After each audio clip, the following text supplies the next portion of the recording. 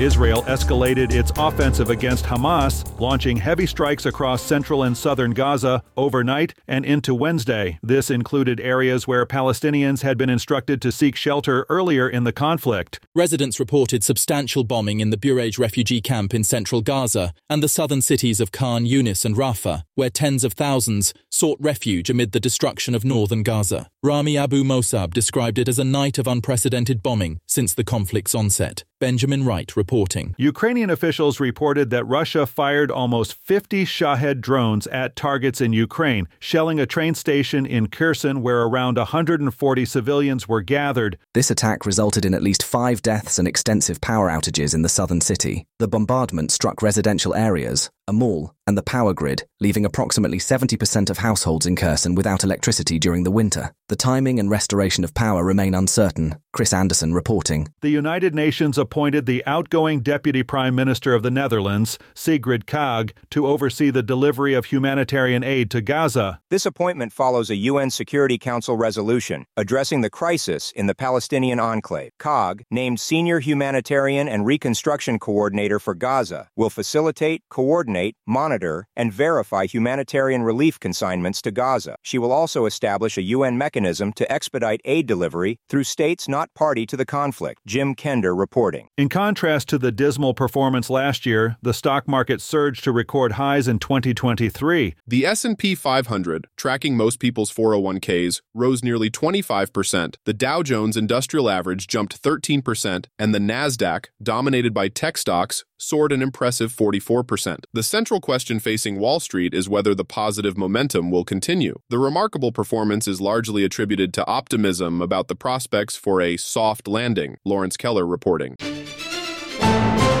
This is the latest news headlines.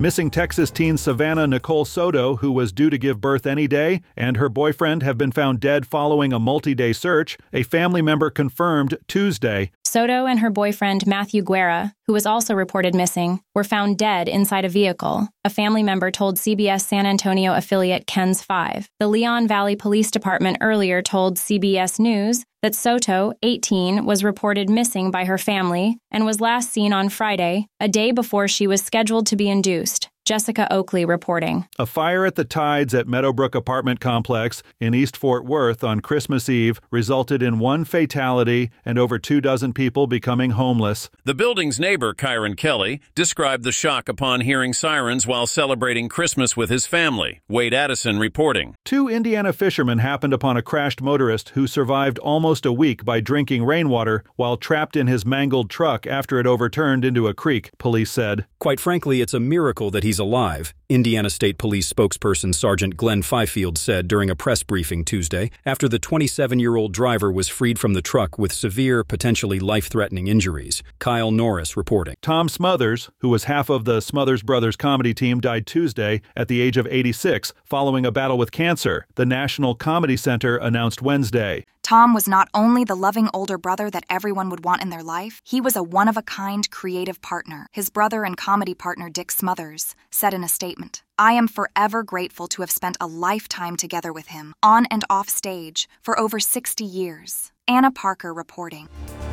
And that's the latest news headlines with Alan Edwards.